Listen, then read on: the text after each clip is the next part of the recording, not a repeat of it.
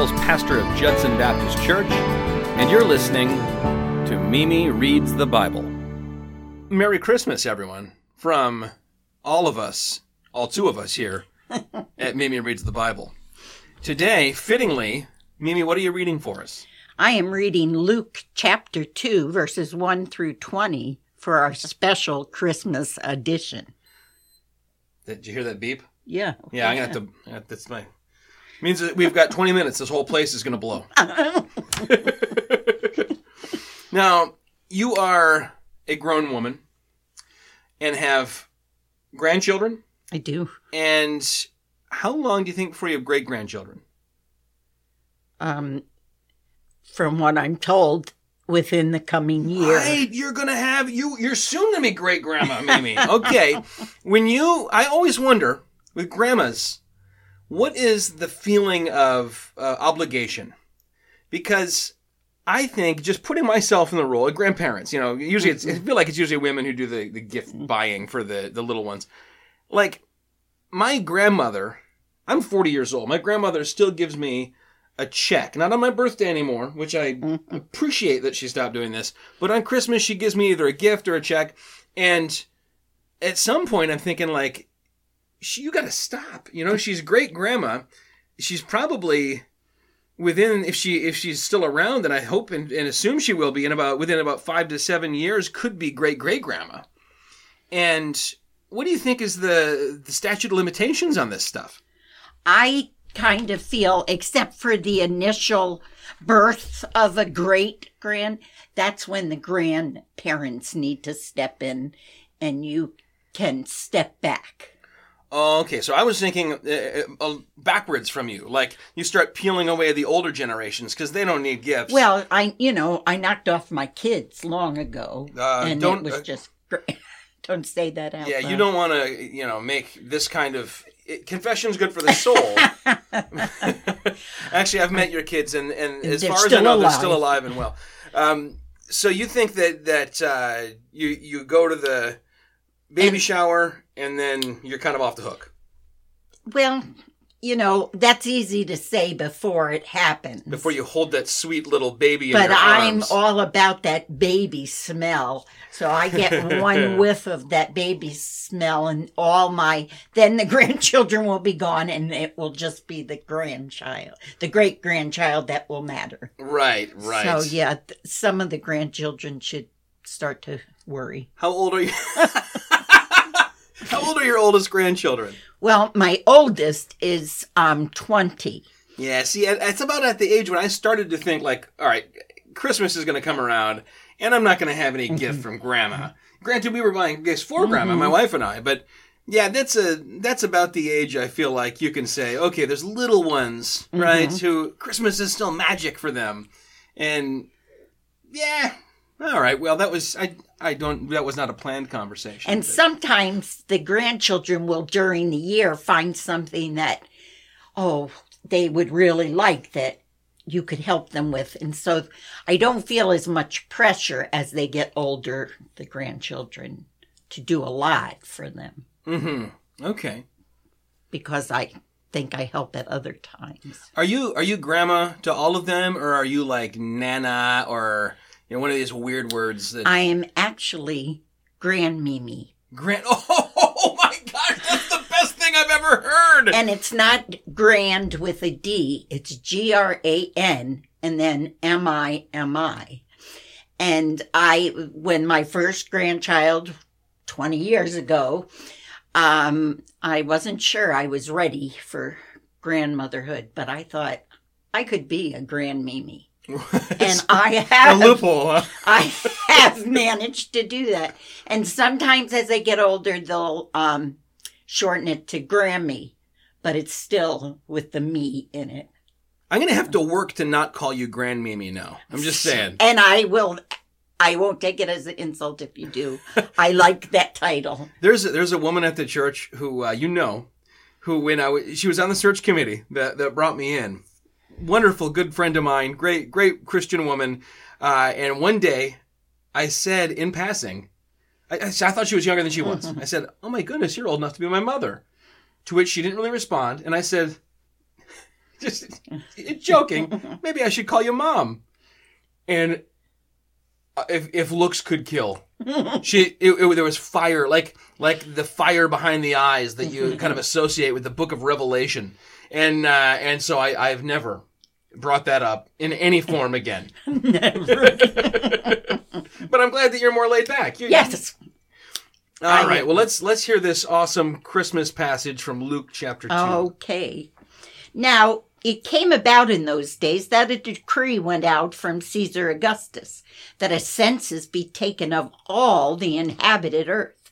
This was the first census taken while Quirinius was governor of Syria, and all were proceeding to register for the census, everyone to his own city.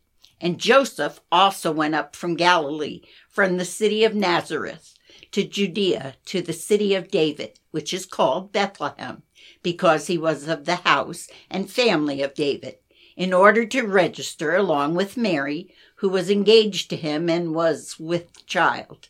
And it came about that while they were there, the days were completed for her to give birth. And she gave birth to her firstborn son, and she wrapped him in cloths and laid him in a manger, because there was no room for them in the inn. And in the same region there were some shepherds staying out in the fields and keeping watch over their flock by night. And an angel of the Lord suddenly stood before them, and the glory of the Lord shone around them, and they were terribly frightened. And the angel said to them, "Do not be afraid, for behold, I bring you good news of great joy, which shall be to all people. For today, in the city of David, there has been born for you a Savior who is Christ the Lord. And this will be a sign for you. You will find a baby wrapped in cloths and lying in a manger." And suddenly there appeared with the angel a multitude of the heavenly host, praising God and saying, "Glory to God in the highest, and on earth peace among men with whom he is pleased." And it came about, when the angel had gone away from them into heaven, that the shepherds began saying to one another, "Let us go straight to Bethlehem then, and see this thing that has happened, which the Lord has made known to us." And they came in haste and found their way to Mary and Joseph and the baby as he lay in the manger. And when they had seen this, they made known the statement which had been told them about this child. And all who heard it wondered at the things which were told them by the shepherds. But Mary treasured up all these things, pondering them in her heart.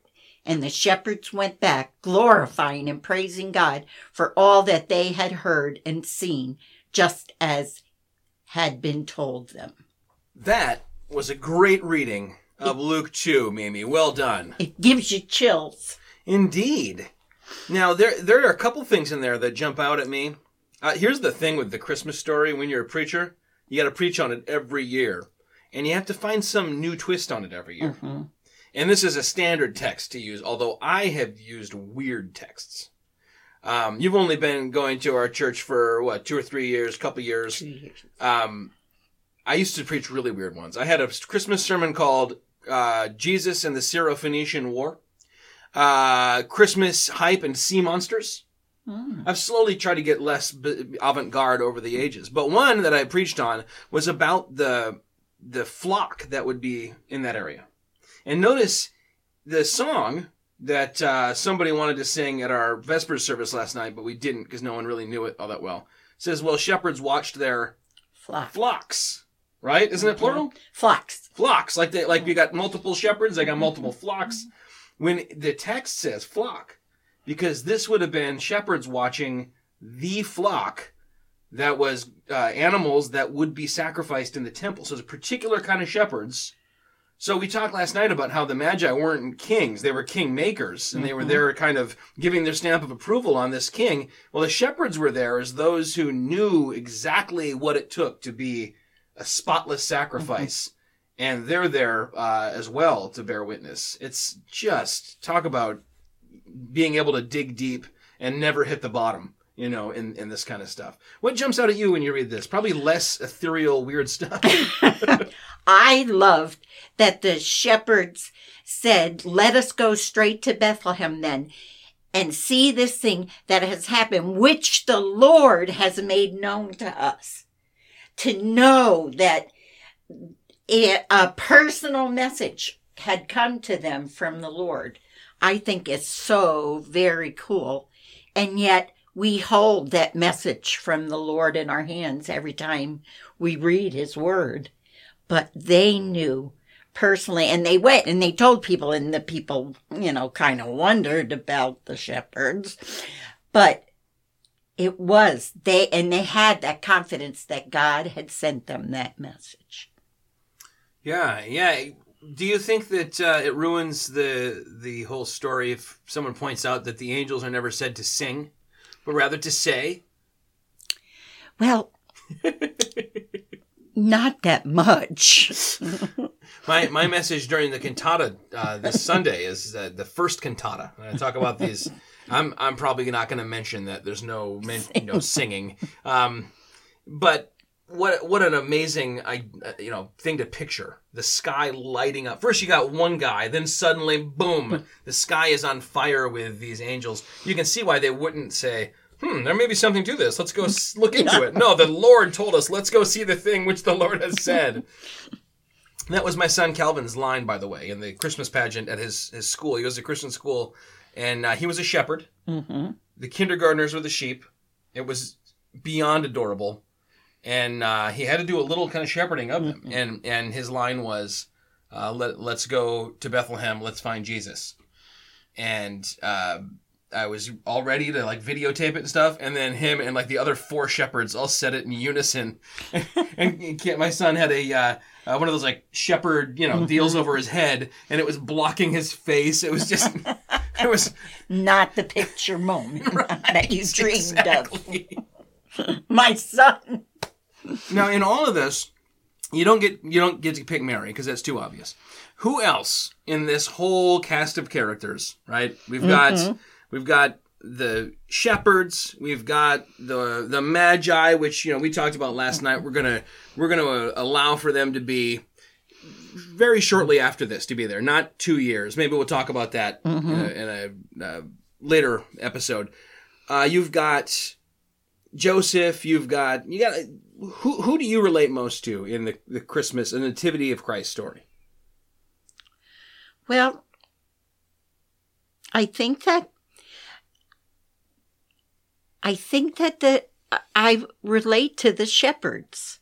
The fact that why were they chosen to know the news? And sometimes when I have felt down about my life, the turns it's taken, I felt, but God he chose me to save me. And that I know this truth, and I have certainty of my salvation and of my future. And there are people in this world that they don't have that hope. And I don't know how they get through the day. And so just like the shepherds were just given this, their lives could never have just gone back to the same humdrum, And so I think that I would have to go with the shepherds. Although people who know me probably would have said an angel. Nice. People who know me would say a wise man. So. But what's interesting is the thing that you said about the shepherds could also be applied to Mary. Yes. Who what the world about me? That I am. She could not have been more insignificant from the world's point of view. That the town she's in is just it's forgotten. But anyone who remembers it just remembers that it's the armpit of Galilee, and she's no one special, and there's nothing special about. I mean, there is, we find out, a genealogy, but that's not forefront in her mind. And same thing with these shepherds. They're like, who are we? I mean, it's an interesting to follow the view of shepherds throughout the Bible, because Israel is a nation of shepherds, right? Bedouin shepherds. Their greatest king, David, was a shepherd. Their great deliverer, Moses, shepherd, 40 years in Midian. They're held up there as these great figures, but by the time of Christ, shepherds are looked down at. They're not allowed in full participation in the temple. They're thought to be, not trustworthy, and it's weird. And so I love that they're the ones. They're so fitting on so many levels that they're the ones that of all the people in the area of Bethlehem, they're the ones who get this engraved invitation to come and receive Jesus. And you think about the Magi who came with all their entourage, but the shepherds had come first, and it was announced personally to them. They saw the star. They followed the star from their studies, but the shepherds were given the message personally. And I also like about Mary that, she was extraordinary in another. She treasured up all these things, pondering them in her heart. What woman wouldn't have been all about going, I don't understand why God picked me. And do you know who this baby is? And, just going on and on. But that wasn't who she was. And she knew that God had given her a role. And yet it never says at any point in Jesus's life that Mary was like an overbearing mother, or, you know what I mean? I'm getting at? Tease that a little more. Like, okay. What do you mean as an overbearing mother? The fact that she would tell everybody, that is my son Jesus, and he is going to save the world. Mm-hmm. And he is, and God chose me in to carry him, and do you know you have met Jesus, haven't you? An extraordinary child, like none other, because he's God in human form. And what did she understand? And but she wasn't a gossip. She wasn't a glory hound. She was just humble. It's like when somebody wins the Lifetime Achievement Award, right? Mm-hmm. And they're told your life is essentially more valuable than anyone else's based on all this stuff. And they get up and they look at the crowd and they're in a tuxedo and they got out of a limo and they say, oh, this is so humbling. And you're like, you don't know what the word humbling means, dude. This is the opposite. This is going to build your, but somehow for Mary, it is humbling. And that I think is what makes her just such a spectacular, I think she's the proto-disciple for us. Mm-hmm. You follow Jesus, and she's willing to set us. There's that moment when Jesus says, who is my mother? Who are my brothers? And when she comes to him and says, hey, they're out of wine, he's like, hey, woman, what has it to do with me? He's telling her our relationship has to change. You're my mother, and I love you, and I'll care for you, even after my death. But you must follow me now. And she doesn't push back on it at all. She turns to the guys at the party and says, whatever he says to do, do. And the implication to me is whatever he says to do, I'll do. Exactly. I'm just a disciple of Jesus. I had the honor of carrying him and raising him and nursing him, but I'll follow him. Mm-hmm. And she's there at the cross. Yes. And when he says, mother, your son, he does, even at that point, show how much he loves her and respects her for the role she had in his life, in the story. Isn't it odd that, and this is way off topic for Christmas, I guess, but that he didn't, turn that responsibility over in the more traditional way to say Jude or, one of his brothers, but rather to his close disciple. I mean, he's really got two closest friends amongst the 12, it seems. John and Peter. Mm-hmm. I see why he picked John. Peter's a good guy, but one guy's known for all this stuff he's written and said about love. One guy's known for chopping off ears. Go with the low guy. Yeah.